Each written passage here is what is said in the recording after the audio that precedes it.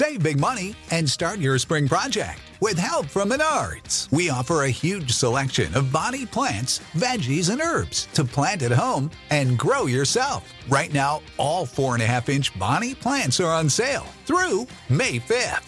Head to the Menards Garden Center to get your garden growing and check out our weekly flyer on menards.com for all the great deals happening now. Save big money at Menards. Every team, every topic, everywhere. This is Believe. Oh, look, my partner is changing.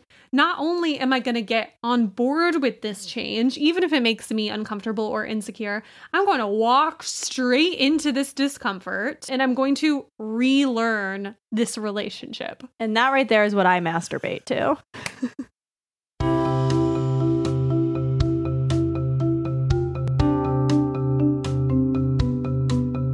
Hi, everyone. Welcome back to Talking Shit Podcast. I'm your host, Megan Fitzgerald. And I'm Kat Belenfante. Thank you to the Believe Podcast Network for making this show happen. We were just talking about how we bawled during this finale. Every finale, but in particular, the end. The end of this, because the only other show that I could think of that has a flash forward is Parks and Recreation. Yes. But there's something about the flash forward that just like cuts to my soul. It's so satisfying. It's pure fan service. It's not this artistic, like the ending's up to your interpretation. You have to have faith in the characters. No, I want to know. Yeah, no, I want the needed cathartic. That. Yes, it's cathartic. And I feel like that's why we cry, because catharsis is like a release. Yeah, if they had just left on the bus, which any play, she would have just left on the bus. Yep. Any HBO show, she would have left on the bus. Yeah, anything after 2010, she exactly. would have just left on the bus. This is why we love an early 2000s Fox drama. We sure do. We get that flash forward.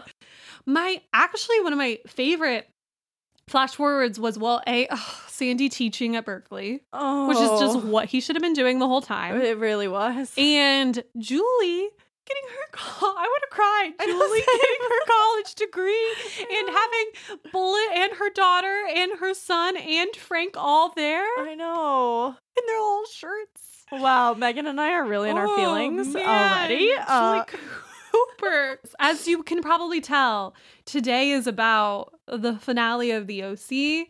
But this is our finale of talking formally about the timeline of their relationship. Which is also sad. Which is also sad. Because I hate endings. I don't like ending anything. Nope.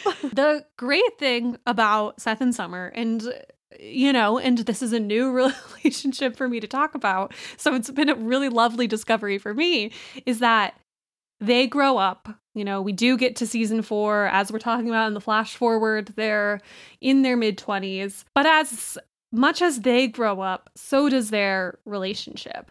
So in this episode, we're going to talk about how these two individuals who we meet as teens become adults and how their relationship grows from a crush to a teen romance to being, I think, truly soulmates. I second that. Yes, I feel like that's what they end up proving in the end. So, like everything in this season, this idea of a relationship growing up is very obviously highlighted in a teen couple. However, all relationships need to grow. And Seth and Summer, I think, provide us with an amazing example of how to grow in a relationship. So this episode, we're going to talk all about that. And if you cry out there too, just know that we will not make it through this episode without crying. Oh, no, absolutely not. So please grab some tissues. Yeah. Some wine. I may like my Chardonnay, but I'm not going to die alone. And that's more than I could say for you. Wow. Okay. So to kick it off, we're going to go into relatable content. Beautiful. Your relationship might be growing up like Seth and Summer's if you have spent time apart that matured you and the relationship. I love time apart. This is going to be a theme I come back to this entire episode. I'm a big believer in time apart. Your relationship might be growing up like Seth and Summer's if one or both of you has gone through a large, potentially traumatic life change. Your relationship might be growing up like Seth and Summers if you finally take your partner off the pedestal you had him or her on at the start of the relationship and see the dynamic individual for who she actually is. Beautiful. Yeah, you don't have to live in your comic book anymore. She's not Little Miss Vixen. She's not. She's a real person. She's a real superhero. She is. She really is saving the world. Your relationship might be growing up like Seth and Summers if you can't imagine your life without this person, but you also don't see a way you can possibly move forward with them. Your relationship might be growing up like Seth and Summers if you learn how to support your partner by giving them room to grow and change, even if that means separating buzzword from them. Your relationship might be growing up like Seth and Summers if you have faith that you will find your way back to this person. Have a drink every time we get nostalgic and sentimental. Because we will. So, as we hinted, this episode is all about growth. It's about individual growth. It's about the relationship growing, and it is about outgrowing things that previously served you and relationships that previously served you. So we're going to start with individual growth because, you know, whether you're dating someone in the time that Summer and Seth are dating in these pivotal years, 16 to 19 years old, or even I would say, I think there's a big period of growth in between 24 and 27. I think both of us actually are in the middle of a growth at the moment. I think so. I think everyone's hearing it. I think the show has propelled us into growth, whether we wanted it or not. So let's say people grow and change. So it's inevitable that you will, if you are someone who is in relationships, it's pretty inevitable that you will be with someone during a huge growth spurt in their life. And if it's not during, you know, pivotal changing years, it also could happen if you see someone through a really difficult time in their life, like how Seth and Summer date through Marissa's death. So this is Summer's best friend, and like debatably, we don't see her hang out with many other people. So debatably her only friend. So let's talk about how her death affects Summer and how she reacts. Did you know that she was going to die when you first watched it? Oh, no. No, because did you watch it live? Yeah. How did you react the first time? Devastated. Yeah. Yeah, completely fell to the floor, sobbing, banging my fists on the ground. Yeah, the song haunts me. So beginning of season 4, I was like, why is it so weird between Seth and Summer? Mm-hmm. And I don't know if that was like my own denial or me just like not having forgiven Misha Barton for leaving in the way that she did. To be honest, she got what she deserved because she ended up on the hills. So meta. Yeah, exactly. In the post LC hills. So I don't know. There were some articles about how like doing the OC was exhausting and, you know, they're hour-long 24-episode seasons, but you think that's exhausting? You were on the hills in a season where you had to make conversation with Whitney Port. Yeah, so she ended up exactly where she should have ended up. Exactly. Yeah, also, like, she wasn't that great of an actor to be like, I must depart to pursue my Of the career in 4 film. of them, arguably the weakest. Oh, 100% the weakest. Yeah. Not to throw so much Misha Barton shade, but no regrets. So anyways, then I was like, oh, duh, it's grief that is making it so awkward. Mm-hmm. I think any type of grief, but especially something as traumatic as what Summer is dealing with, it's the sudden death of her best friend. We turn to coping mechanisms. I feel like luckily for Summer, her coping mechanism was throwing herself into student protests as opposed to something more destructive like drugs or alcohol. That's true. And it easily... And part of me feels like if she had stayed in Newport, it could have probably been that. Yeah. Depending on like the college she went to, Mm-hmm. If she had gone to Arizona, let me tell you, 100% she would be a prostitute, getting date raped. Anyways, so her normal coping mechanisms of shopping or celebrity gossip, it was like very clear that was gonna not work for her in this situation. They're too surface level. So she went full identity change, totally threw herself into something new to take her mind off processing her grief. And while grief most obviously shows up in the death of a loved one, right? It can take many forms, like the pandemic. We are all in a collective grief right now, so all the time. There's constantly something to be sad about. Yeah, if you're ever like, why am I kind of depressed? Don't forget, COVID. We're still here. We're still fucking here.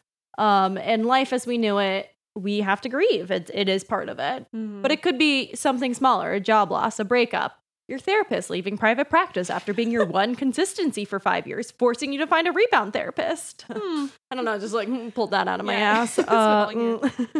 Or even, I don't know, just like going to college itself. Yeah. Could be a type of grief. Any big life change, I think, does involve some kind of grief for what you're leaving behind. Right. And as we just said, we're terrible at goodbyes and endings. So we relate to that.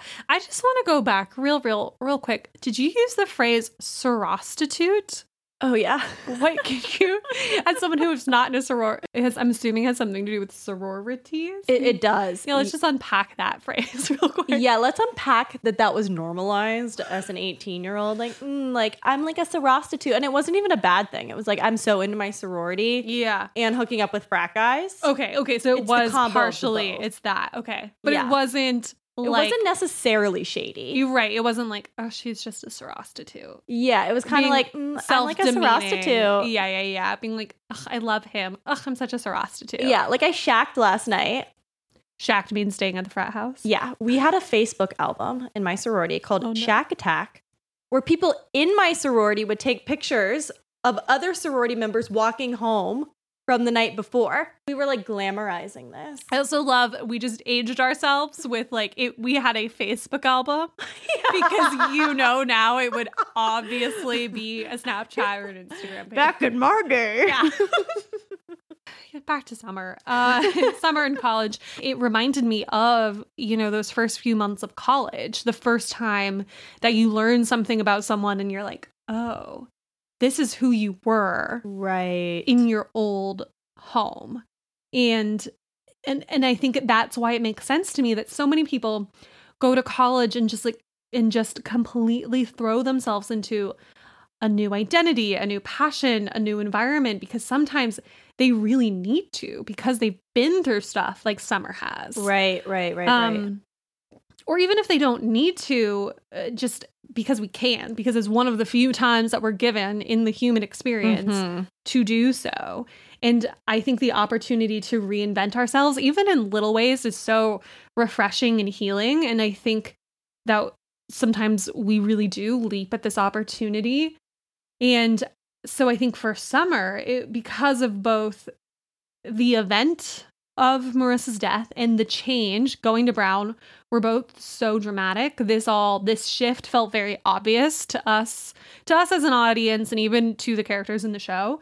But I think subtler periods of our lives can change us too. I think new jobs can make us reevaluate our priorities, who we spend time with, how we spend our time, new cities. I feel like any new community you find yourself in, you're like, oh, this is it. This is it. I found it. Yeah. But I would argue that I think if you do completely throw yourself into something new, it's because there's something from your old life that wasn't working. Agreed. And I think this is what we see with Summer, because like consciously or unconsciously, she needed a change. It's just a matter of how permanent this change is.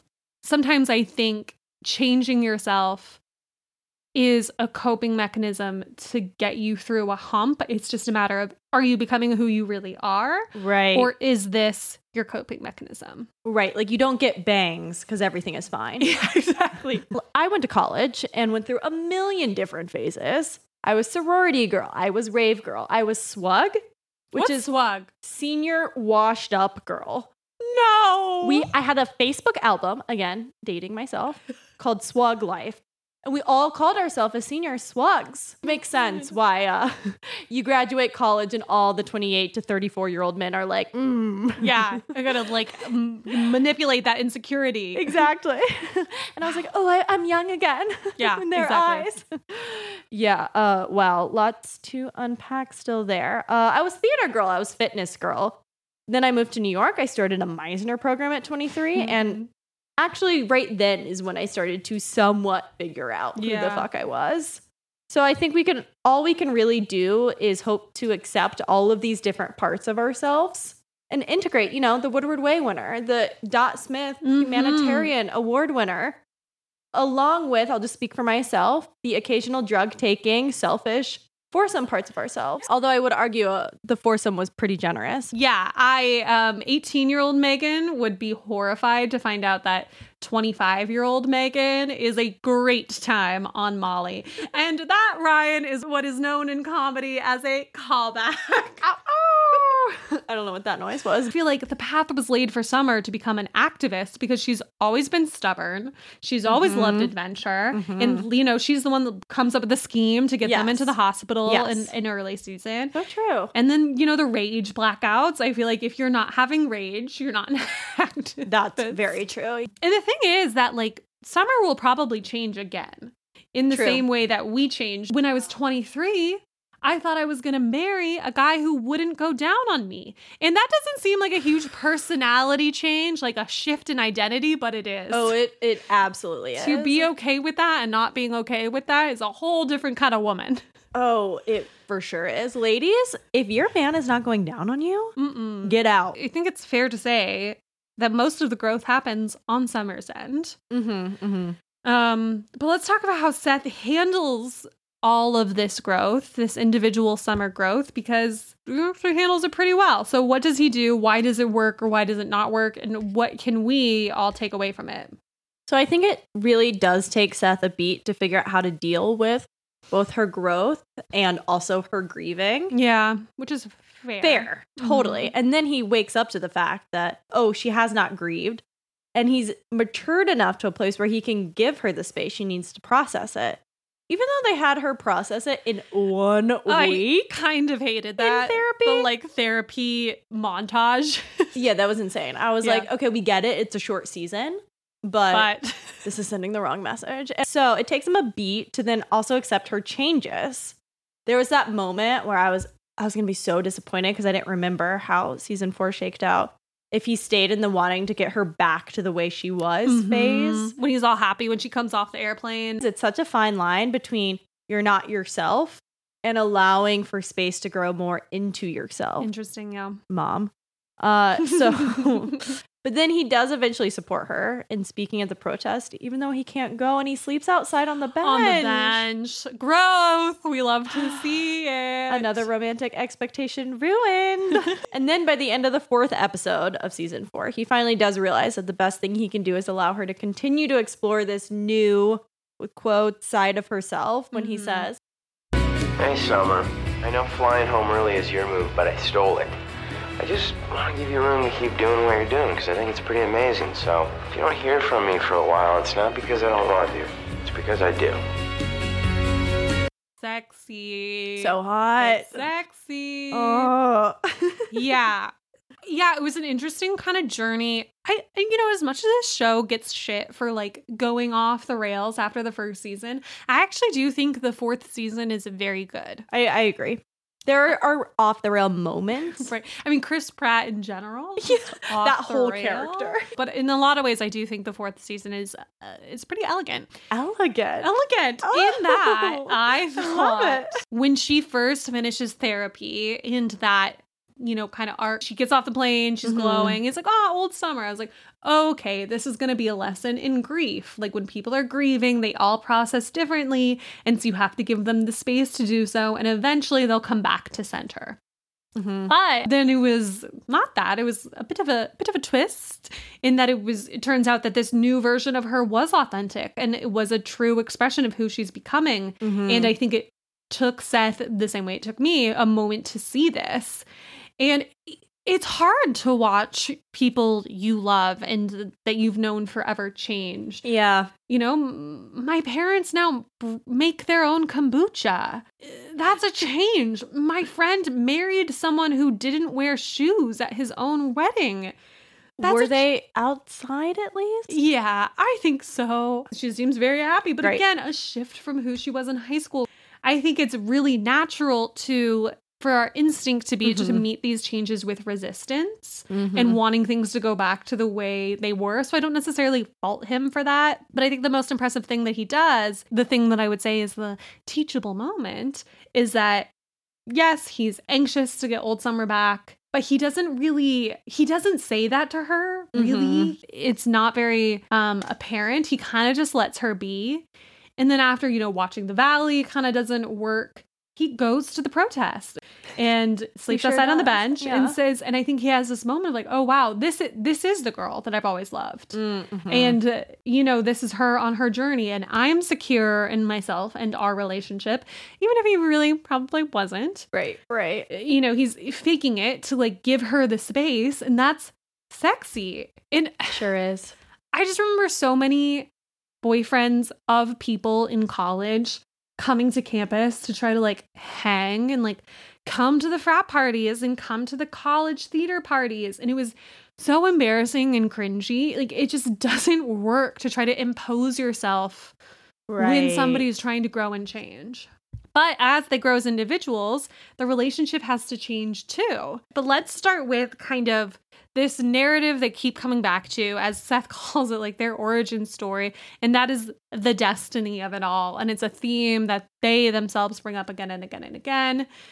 Before we really get into the Seth and Summer of it, side as a tangent, do you believe in like this idea of destiny in relationships and just in life in general? I do. I do think everyone has something to teach us. But the destiny that Seth and Summer arrive at, of if it's meant to be, it will find a way, rather than the forced destiny. Right. Then like, it has to be this because I picked up the mermaid poem. Exactly. Right. Yeah. So I do believe in that, the former. And I do believe in soulmates. But I also believe that we may have multiple soulmates in a lifetime and past lives, and not to get like so woo-woo, but people reappear and you work shit out from a past life anyways. And I also think that just because someone is your soulmate doesn't mean you're supposed to be together. Like Fleabag and Hot Priest, I think are soulmates, but they cannot be together. And I think about that end scene almost every day. Almost every day where she says, I love you. Just let it hang out there for a minute. And he says, it'll pass. Oof. And that is a mantra that I've thought about tattooing on my body. I don't think I believe in the serendipity. Have you seen that movie? Yes. Version of destiny Yes. where you're like, we ended up at the same place at the same time. Where in the OC, it looks like him saving the mermaid poem. Right. Where you are listening to signs or letting signs guide your life or your love. But I do believe that somebody can be the right person. And I believe that you can be destined for someone. But I think it's something that has to be proven again and again and again. Yeah. I feel like that's very key. Right. It can't just be proven that one time, all of serendipity, where they both chose the right floor on the elevator. Right. And I think we see that happen with Seth and Summer. But I think it's really hard for them to let go of this narrative of we're destiny. And we specifically see Seth cling to it so strongly, especially, when the psychic tells Summer that the greatest love of her life will be George. There's a lot of things that can make us question our future with somebody, but I think this really gets under their skin. So why do we think this is? Why does Seth have to cling so hard to this old narrative version of them? And what does this look like in the non-fictional world where there's not psychics hanging out at the mall? Well, there definitely still are. Yeah, that's true. And I've talked to all of them this pandemic. I feel like Seth is someone who loves the story of it all and is clinging extra hard as he's in this transitional phase of getting ready to actually leave for college and feeling insecure and watching Summer grow at a faster pace than him. I mean, he literally calls their origin story our mythology. Yeah. Which is incredibly dramatic and hero's journey of him. But also every guy I've had a thing with for more than a month, I call a saga. So I get it. I think there's some stability in clinging to this old narrative of them, even if it's false stability. This in the non-fictional world looks like romanticized early moments in the relationship when you have like a really good first date, even if before and after the first date there are many red flags. Or like I met a guy once because he was sitting in my seat on an airplane. The most romantic meeting imaginable. Yeah, I was like, is Coldplay playing right now? Right, exactly. Because I'm pretty sure they are. I pined after this guy for years, which I don't know if I would have done if it was not for me thinking it was like some cosmic meeting. Right. I think relationships are very scary and very vulnerable. So feeling like there's something larger than you and the relationship that is on your side can feel both very comforting and very exciting. Yeah, that's true. It does give you this safety net.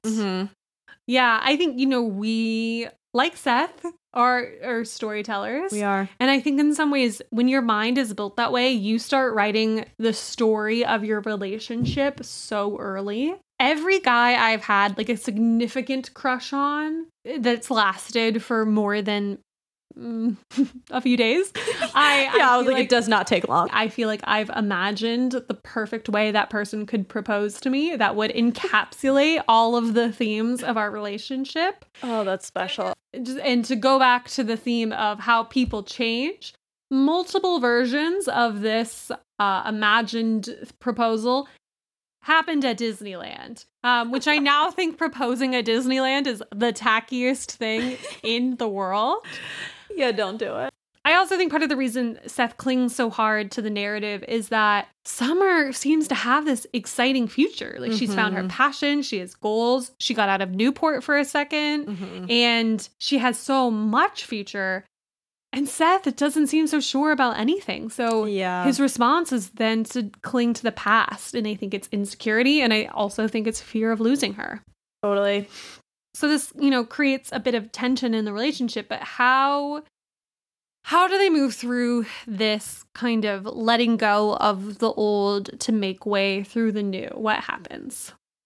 So Seth finally takes Summer off this pedestal, and Summer stops dimming her light to fit into her current environment. Yeah. They seek advice from couples goals Sandy and Kirsten. Yes. What? Yes. And what is so beautiful about that is Kirsten is honest with both of them. And we'll get into the analysis of Jimmy Cooper versus Sandy Cohen in a bit. But ultimately, I think Seth and Summer are able to see each other for who they're going into instead of the idea of the person that they've created. Summer trusts herself in the relationship enough to go do her political thing with George, which honestly feels very ahead of her time. Oh my God, I know. Yeah, I feel like our generation is like just now getting into politics while the world is burning. Yeah, exactly. It's her and Rory Gilmore, who coincidentally also was on a bus doing press at the same time, because her ending of Gilmore Girls, this doesn't really give away the end of Gilmore Girls for you. But Rory ends up following Obama on the campaign trail in the primary. No way. On a bus. I didn't know it lasted that long, number one. Yeah. Number two, I love that. Yeah, so Summer Roberts and Rory Gilmore definitely met. I love that for them. know. Yeah, oh, that's so nice. So yeah, and then Kirsten gives the advice to Seth, so perfect, where she says, focus on the real Summer and not the one you worshipped in grade school. And he can. Yeah. Okay, I admit it. I put way too much stock into that poem. But I'm not the girl that you thought I was. You're not. You, Summer, are better. See, back then you were just this fantasy or this little girl who, when I would see, you would either ignore me or make an obscene gesture and keep on walking. Yeah, I kind of remember that, sorry. But now look at you. You fight for sea otters. You've befriended Taylor Townsend. You're an incredible mom to that bunny. I guess I have changed. You've evolved. And over the last 950 days we've been dating, and yes, I've counted, and yes, I counted the Zach era, because really, who are we kidding? I've watched you grow into this incredible woman, and that is who I love. Go Seth. So sad. It's so selfless. Look at this growth. This is why there are BuzzFeed articles about Seth being great. Like, I get it now. Imagine any 19-year-old or God, any 31-year-old, truly, any 56-year-old man having the awareness to be like, oh, look, my partner is changing. Not only am I going to get on board with this change, even if it makes me uncomfortable or insecure, I'm going to walk straight into this discomfort of the unknown, and I'm going to relearn this relationship. And that right there is what I masturbate to. Wait, stop. Don't get on the plane. I have something to say to you. I have an advertisement to read to you. Did you like that? That was my romantic comedy spin on reading an advertisement. Everyone, we're not bored in the house and in the house bored anymore. We're all short on time. We all need products that work quickly and work effectively. And that's why we're talking about Plexiderm. It is a very fast-acting, wrinkle-reducing serum. It visibly reduces fine lines and under eye bags, and the results of it will last for hours. So slap it on your face and then go win your person back. You can try a 6 application trial pack for just $14.95 with free shipping when you visit tryplexiderm.com and use the code BELIEVE. Again, that's tryplexiderm.com and use the code BELIEVE, BLEAV, at checkout. Okay, back to the show. What can we learn from them? What can we learn from this as moving forward in relationships that grow and change? I think the deeper you pursue your own authenticity, the more likely you are to have a healthy relationship. I love that. Thank you. It is a revelation I had on shrooms, but I stand by it. Yep. Season 4 is really Seth letting Summer be the star of the relationship. She is the Patti LuPone, if you will. Yes, and he's Patti LuPone's husband. Exactly. Which I love because he is someone who likes attention, but he is letting her shine. Exactly. And that's what they need in that moment. And he's accepting it and he's giving her the room to grow into Patti LuPone. My therapist, my very first therapist, shout out Ashley, she gave me this metaphor of, I don't think it's a metaphor. She just told me one time. Everything is a metaphor. That in a relationship, there's you, your partner, and the relationship. And it's like this third entity. And I think that Seth and Summer, they love and work on themselves and the relationship enough to give it space to not believe in the immediate destiny, but long-term destiny, provided they pursue their other destinies, if that makes sense. Yeah, no, it does. It does. You're like, this will work out. Once we have to work on the other two parts. We can't just work on the relationship. Exactly. That is a third of the whole entity. So I love when Summer says, I do believe you're my destiny. I do, Seth. I just don't know that you're my only destiny. So good. This is why she has third wave feminism. Yes. Because she fights for what she loves romantically and career-wise. Mm-hmm. I love the idea of your destiny being in multiple arenas and not just a person and not just a career, but the integration. Again, that is my buzzword. The integration of multiple destinies. And I've said this before about other shows and other couples, but you can't make all of your life decisions based on your partner, especially when you're young, especially when you're still figuring out who you are. I think I will make my child break up with their high school relationship before they go to college. Because Yeah, gotta. You have to. I so regret being in a relationship my first 2 years of college. Because I think about season 3 Summer before college, who, when Seth and Summer would talk about their future, she wasn't thinking about her future, who she would become. She wasn't thinking about Brown. She's putting on hats, being his little snow bunny. That's that very gifable scene where she's like, when I think about my future, I think about being with the person that I love.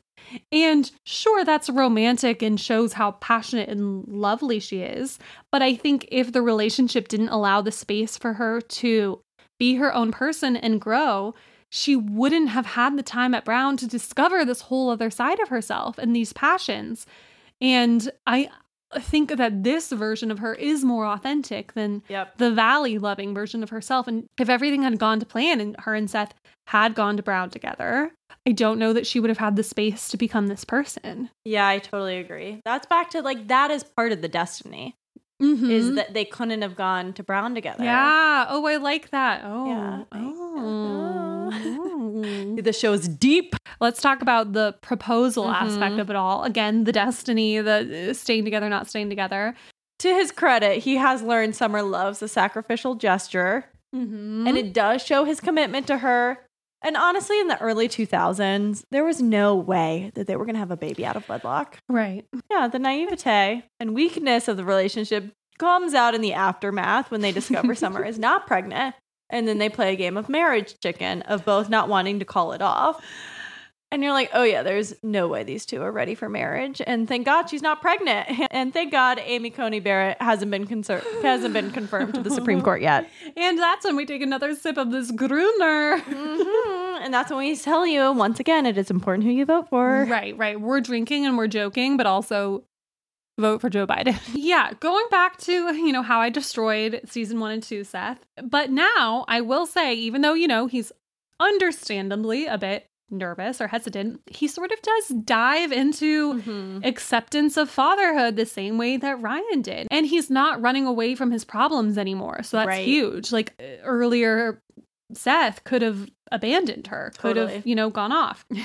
So even though the Jester is incredibly naive, it does show a good amount of bravery, which I do appreciate. Mm-hmm. And I do appreciate, I think it's significant that both of their genuine response is hell no, because I think some people would convince themselves that they could handle it and that they could get married. But still, if you're 19 years old and playing this game of chicken about marriage, you're probably not ready to get married. No. I think through the proposal and even the game of chicken, Seth really is able to see Summer fully for who she has become. Yeah. Which is crystallized in the moment where he goes to see her dad. I love that. I know. Knowing that her dad's going to say no. Also, did you pick up on the Grey's Anatomy? Yes. That he goes to work at Seattle Grace. Yeah, and they like have that joke in the show where he's like, I heard it's pretty crazy up there.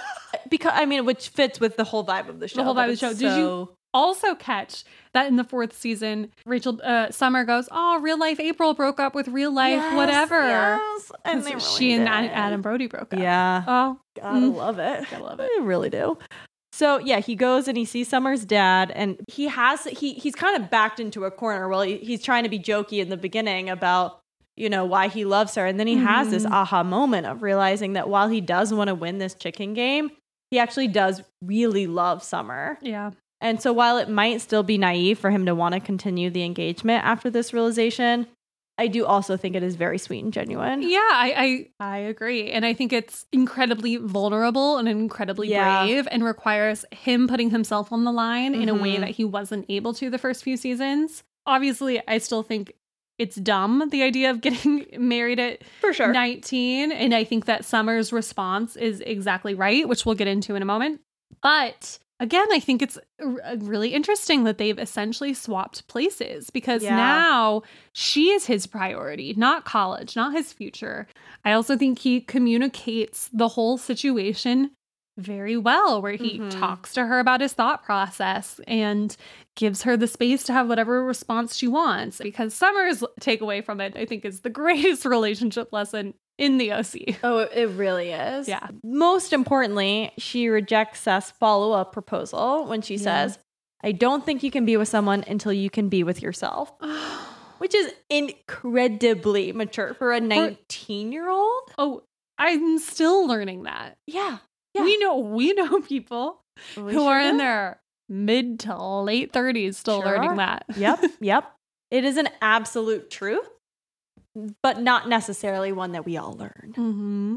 If you are in a Seth and Summer relationship, or even if you don't identify as Seth and Summer, but you are young and in love, I want you to make sure that you are listening to Summer Roberts and this message. And I want to make sure that my ex-boyfriend's mother is listening, because this is what I was trying to tell you when you came to town after we had already broken up and you were like, I just don't understand why you need time apart. This idea of I don't think you can be with someone until you can be with yourself. It's more than just a technical, I could be on my own, because she could be and I could have been, and technically it would have been fine. But it's this knowing that you have more to learn about yourself and that you need to be by yourself to do that, because I really think that you do. Because the other person is inevitably going to influence you. Mm-hmm. So you have to be able to do that without that like strong presence of someone else. And that goes from big life choices like taking the job or not to day-to-day choices. Am I going to stay later at this protest? Am I going to stay later at this bar? Or am I going to go home to my significant other? Yep. Those little choices add up to influencing the entire scope of your life. I think if you don't go through a period of your life in adulthood, when your decisions are not dependent on another person, when you're not tied down to another person, and you don't get to see what your life looks like when it is just your life, right? I think then you're losing out on what you could discover, and that's a very personal decision, but I think we really see this relationship illustrate it. Totally agree. Ugh. Wow. So there's individual growth, there's the relationship growing, and then there's growing out of the relationship. Once you grow out of the relationship, it's just a matter of, will you grow back into it? And at this point, if you're still listening, you know Seth and Summer do. But I think the growing out of it needed to happen, as we've hinted to a bit already. So let's start with, I think there's a general kind of question of compatibility, and if by the end of the 4th season, if they are still compatible. And we see this specifically with Summer getting super frustrated at Seth because she has become this incredibly passionate person, and he has kind of lost his way. And you see her say this to Kirsten. It just doesn't seem like Seth is passionate about anything. So how did they get to this place, and how did Seth get to this place? Yeah, this resonates. And it's interesting because Seth used to be the one with all the passion. Exactly. And now it's this total role reversal. Because I think Seth gets complacent when he stays at home. You know, he's working at the comic book store. He's living at home. He's happy with his relationship. So while Summer is off exploring herself in this new environment, Seth is stuck in a bit of a limbo. So it makes sense that he's become complacent. But it also makes sense that this frustrates and turns Summer off. This is where I would like to bring in, unfortunately, I'm so sorry, dear listeners, that I don't have a Brene Brown quote for you this episode. She'll be bummed. Yeah, I'm so sorry, Brene. You're still my queen, but my other queen is Esther Perel. Here we go. And so I would like to bring in an Esther Perel quote here. She said that couples will have this feeling. This is a thing that happens with couples a lot. I want you more so when you are actually in your own element. That thing I can't do.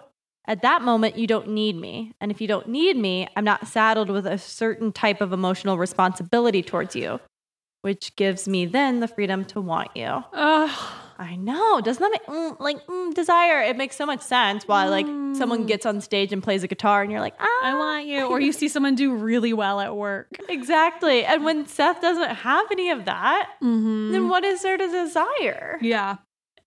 Because truly his whole life is on pause. He's waiting for Summer. He's waiting for school. Yeah. And he says something to Kirsten kind of vaguely, I think it's around Valentine's Day, where he's like, this is the last time where we don't have to take anything seriously. Right. Because the next year everything's going to be serious. And that, I just don't feel like that's the Seth we knew. I don't think that's the Seth we met. And yes, the Seth we knew and met was very problematic, but we also did admire him for being an individual and having passions. And he's just, that's not where he is anymore. Everything was maybe too important, but at least it had significance. But it had significance, exactly. Standing on a coffee cart. Like season 4, Seth isn't doing that. And I think that she's at a place where she needs someone to match her in her passion and in her focus. And that's again where I'd love my ex-boyfriend's mother to be listening, because that's what it was with them. They were an equal match in their passions, in their banter, in their chemistry, but he's not that person right now. Right. I think sometimes either compatibility changes and you feel this like tension, this riff, and I think for Summer and Seth, it's a bit of both. The relationship gets too comfortable and there's no tension and there's no riff and it's just the same. So what does that look like for Seth and Summer, and how did they get here? Right. So there was the earthquake. I think another response to trauma is playing it small and becoming so risk averse that you end up in a rut, whether individually or in your relationship. So like while Summer's initial response to her trauma over the death of her best friend was to go out and like do, like not think about it, must throw myself in all of these other activities. This is kind of the reverse of let me just be comfortable with my boyfriend so nothing else bad can happen.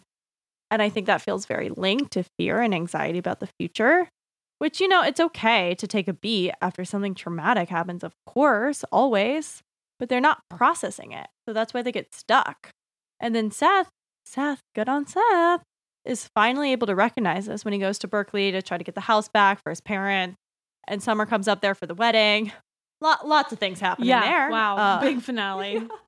And he tells Summer, you know, I'm not sure if being together is bringing out the best in either one of us right now.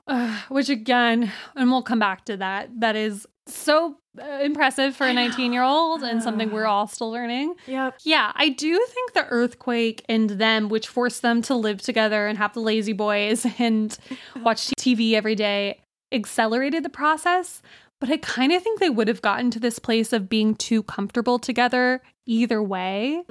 It was already weird and awkward because Seth had become directionless, and this, you know, post Summer turning down the job offer for George, right, she had now become that way too. That's true. And again, I think this is what happened when all of your attention goes on your partner, you lose yourself. And I think we see this in our non-fictional lives when we have that friend that only hangs out with their boyfriend. Yep.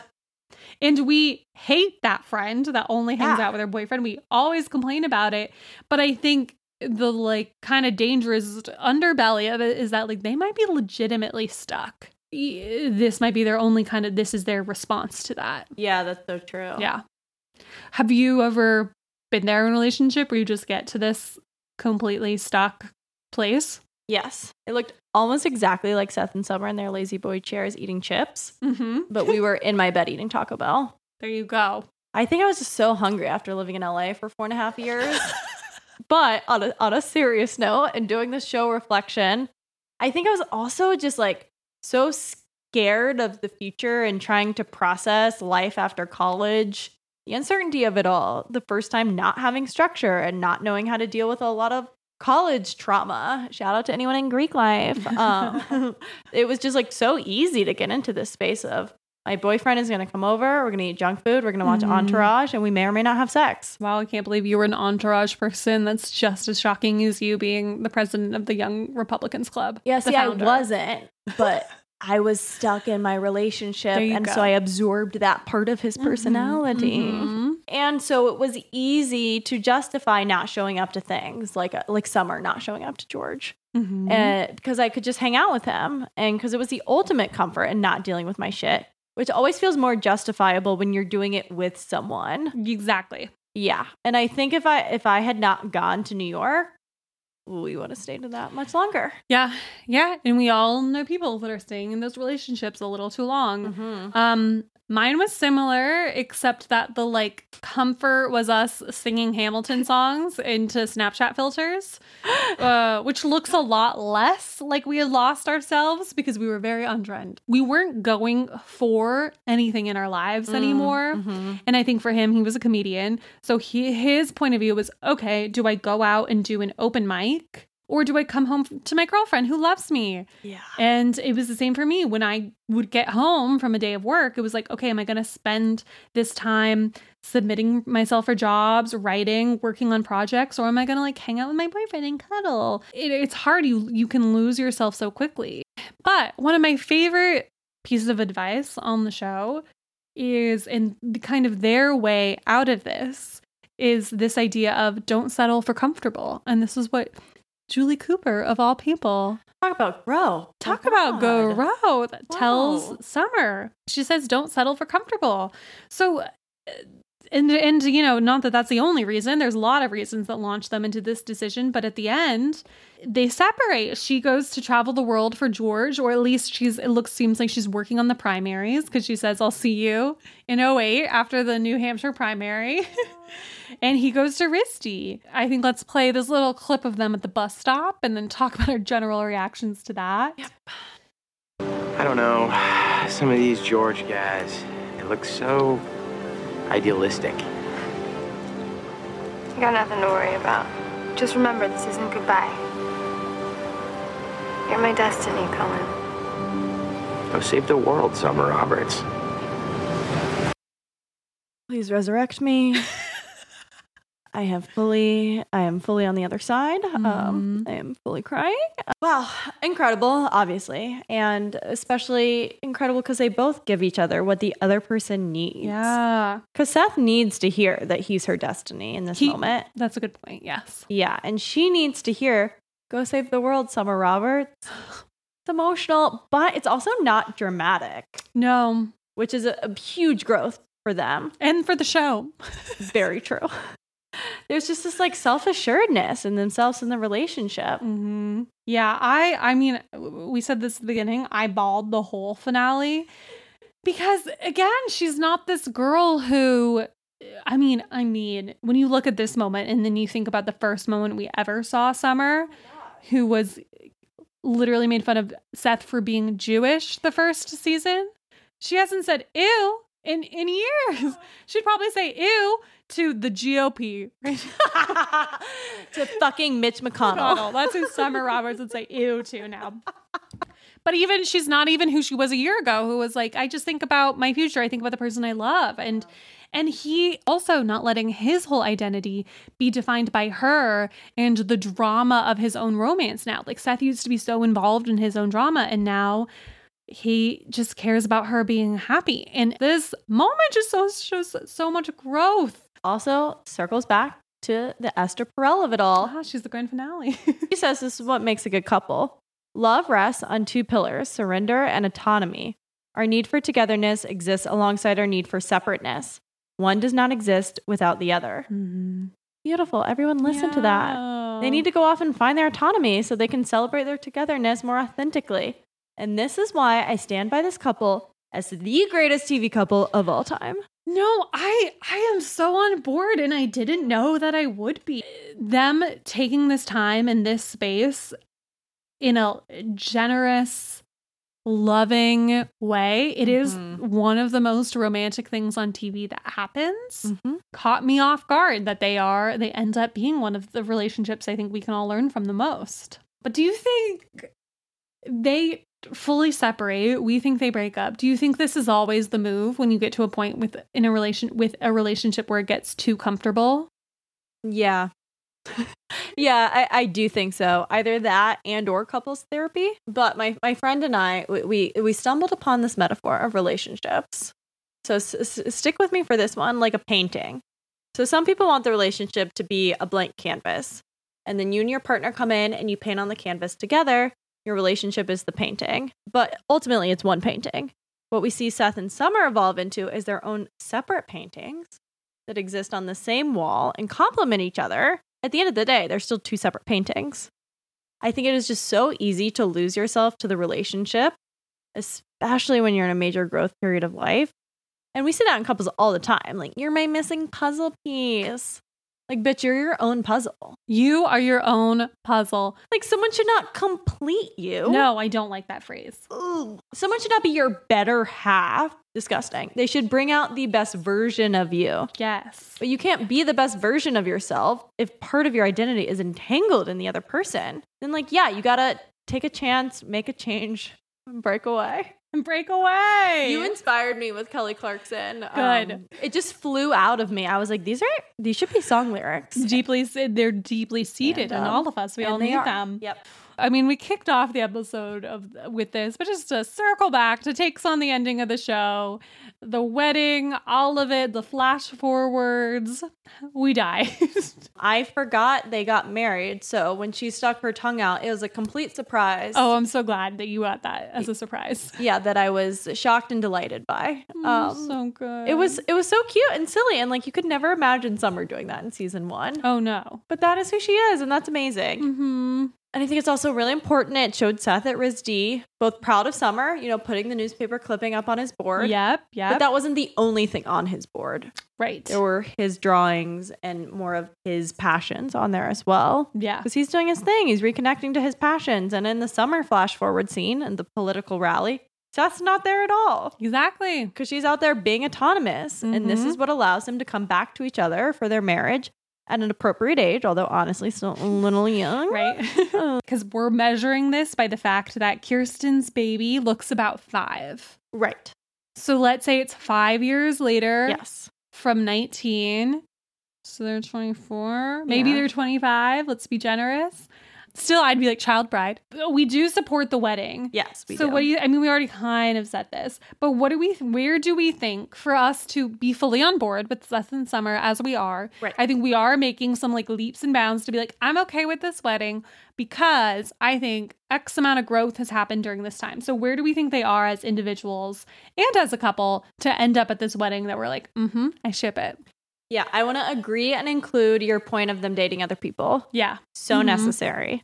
I think they also both know the career paths that they're seeking, even though it like may evolve and change. Sure, yeah. But they have like a plan of what they're doing next before they get married. Yeah. Summer might be wanting to go to law school. Seth might be in grad school or just got a job writing for the local paper. Maybe he does political cartoons for them. That's cool. I could see that too. Yeah. And then it incorporates a little of her sensibilities in there too. Yeah, I just see that for him as well. He's a little young Mike Lubavitch.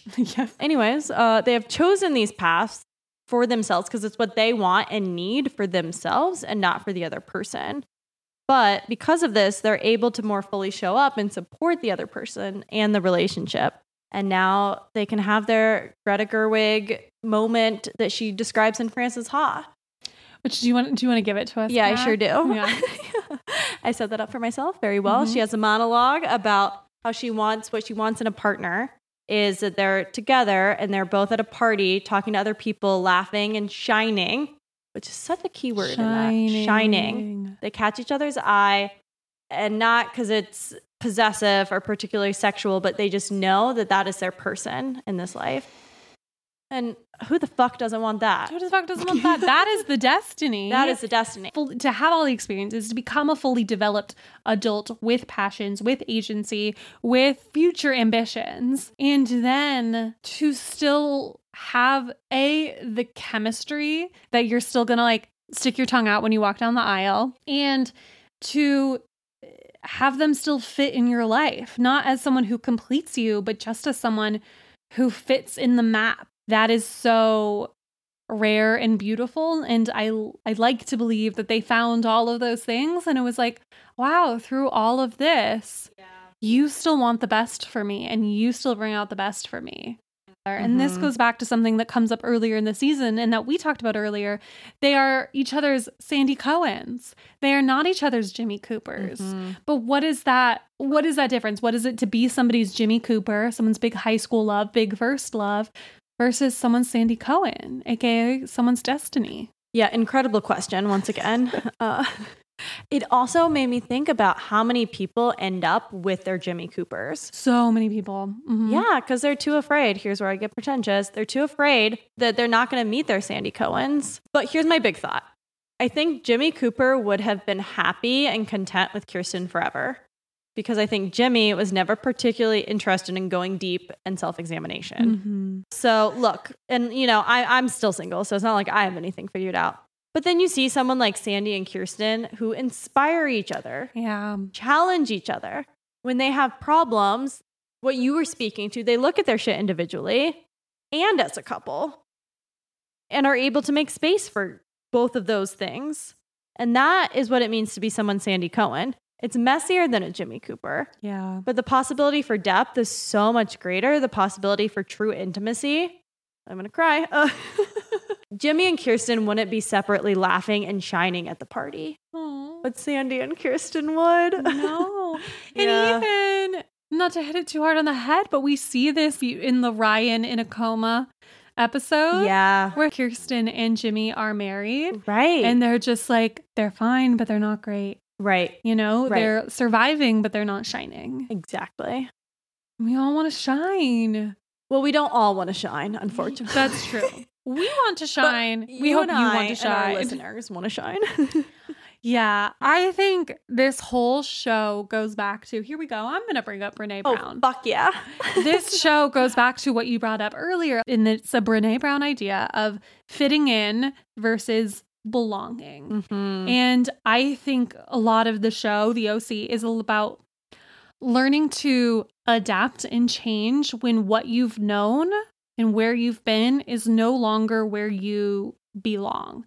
And we see this again and again in the show. We see this with Ryan and Chino, Summer as the popular, superficial girl, Taylor with her mom, Julie in all of her relationships, Sandy and Kirsten, both at separate times working for the Newport Group. You need to be in the place, doing the things, surrounded by the people that bring out the best in you. And then by the best coming out in you, you will change. And I think people end up with their Jimmy Coopers who are their great first loves. And I genuinely mean great, because they do adore you and appreciate you. But you end up with them because you never found those other people, those other places, those other passions that changed you. And neither did they. Neither did Jimmy Cooper. And I think this happens if you never leave your town. That's very possible. Yeah. That's why I think it's so important that they do leave the OC at the end. 100%. Because I think it's no longer serving them. It's no longer challenging them. And this is why I think You're My Sandy Cohen is the same as You're My Destiny, because I think it's the person that, yes, they're going to meet you where you're at. They're going to see you for who you really are, not who people think you are. We even see in the Sandy Kirsten flashback with Good on casting, Max Greenfield. Oh yeah, perfect casting. Perfect casting. We love eyebrows. Oh yeah. And you have instant chemistry with them, but also they'll challenge you in a way that nobody else can. Yeah. And they're going to care deeply about you in the way that Jimmy Cooper would, but they're going to go beyond that, and they're going to see you through your growth and your change, your rehab, your freeing the bunnies, and not give up and leave when you can no longer be the person that they once knew, as Right. Jimmy Cooper does. And Seth and Summer do this too, and I think do. that's part of the beauty of it all. Yeah, sure. Maybe it's destiny, but it is also because they went and they did the work. Mm-hmm. And that's the real reason. They trusted the destiny of it all to be there when they went to find out who they were as individuals. And maybe it is the destiny that aligned for them to still function as a couple after all of that. But their separate self-exploration is what evolved them out of the Jimmy Cooper phase and into the Sandy Cohen phase. Exactly. Yeah, I think it's destiny in that they found the person in each other that made them into the adults they needed to become. Yeah.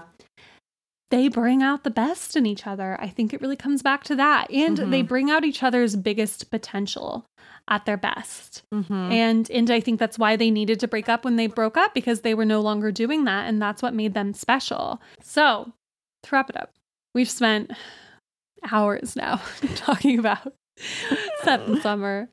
So if you had to sum it up, what is a Seth and Summer relationship?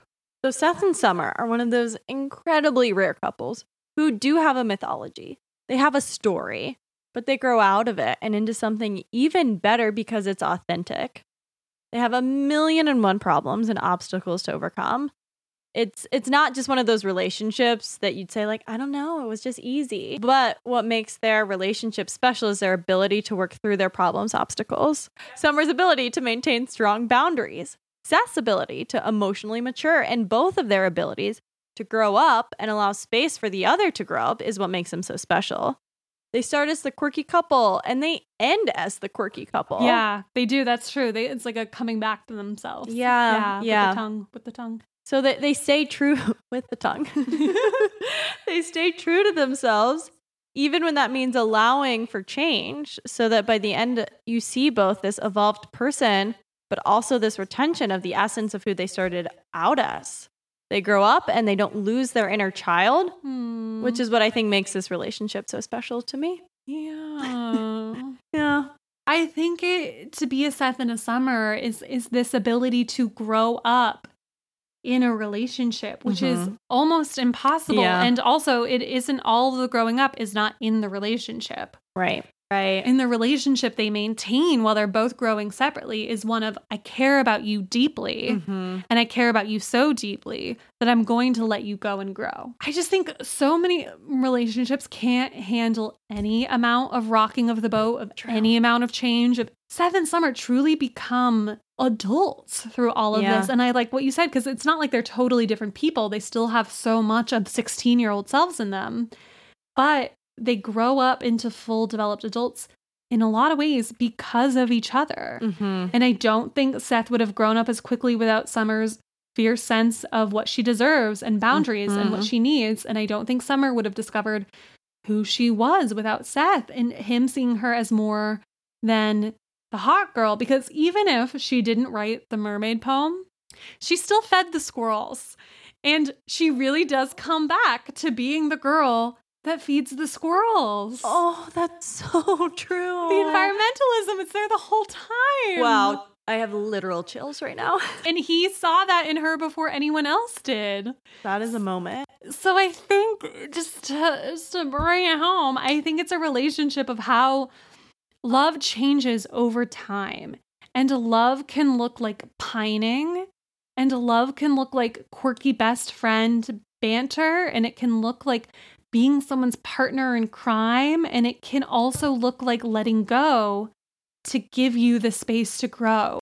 I don't even think you have to know the whole time I'm going to end up with them, but as long as you have faith in them as an individual, Right. to grow and succeed and be the best version of themselves. I think that is so romantic. Yep. And I think then if it's meant to be, if the destiny of it all exists, you will find your way back to each other. Wow. Big exhale. We did it. We did it. You convinced me. You made me a shipper after all. Woo! And that was my real goal. Well, All from a Fox drama. all right, folks, don't worry. While we are done covering the timeline of the show, we still have one more episode. We sure do. And it is a Q&A. We'll be answering all sorts of questions, covering everything that we may have missed on the show. I want to talk about Taylor Townsend. I would love to talk about Taylor Townsend. I'm sure we'll talk about Ryan and Marissa. I'm sure we'll talk about Sandy and Kirsten. And just all of the kind of extraneous things on the show that we missed, and to just wrap it all up. So if you have any questions for us, things you want to hear us talk about, shoot them our way at Talking Ship Podcast on Instagram, and we will talk ship about them. We sure will. But until then, find us on social media. Let us know your thoughts on the finale of the OC and how Seth and Summer have continued to stick with you through all of these years. And send us your screenshots of your tears at any of the season finales. Oh, yeah. All right. That's all we have for you. And we will see you for one last time next week. All right, everyone. Thank you so much for listening. This has been Talking Ship. We're here every Thursday. You can find us on Instagram at Talking Ship Podcast. Thank you to Kat Belinfante for being my co-host this season. You can find her on Instagram and Twitter. She's great on both at Kat Belinfante. That's Kat with a K. You can find me at OnlyMegan815. That is Megan spelled the correct way with no H. Talking Ship is produced by the Believe Podcast Network, the #1 network for professionals. So thank you to the whole team there for helping to make this show happen. Thank you to Chris Meisner for arranging our theme music. And if you're still listening, you must, trust me a bit. So here's what I would like you to do. Please, please, please, register to vote. Vote, and to vote early. Let's do this. VoteSaveAmerica.com has everything you need. So go do that, and then come back next week, and we'll talk ship about more fictional relationships. See you then.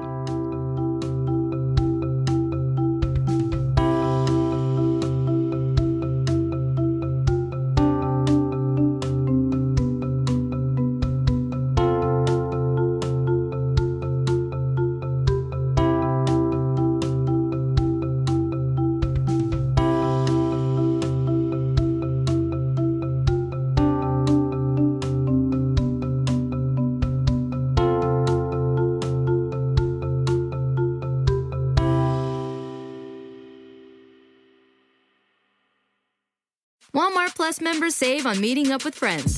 Save on having them over for dinner with free delivery with no hidden fees or markups. That's groceries, plus napkins, plus that vegetable chopper to make things a bit easier. Plus, members save on gas to go meet them in their neck of the woods. Plus, when you're ready for the ultimate sign of friendship, start a show together with your included Paramount Plus subscription. Walmart Plus members save on this plus so much more. Start a 30-day free trial at walmartplus.com. Paramount Plus Essential Plan only. Separate registration required. See Walmart Plus terms and conditions. You know when you're listening to a true crime story that has an unbelievable plot twist that makes you stop in your tracks? That's what our podcast, People Are the Worst, brings you with each episode. I'm Rachel. And I'm Rebecca. We're identical twins who love true crime cases that make you say, didn't see that coming, and we hate the people responsible for them.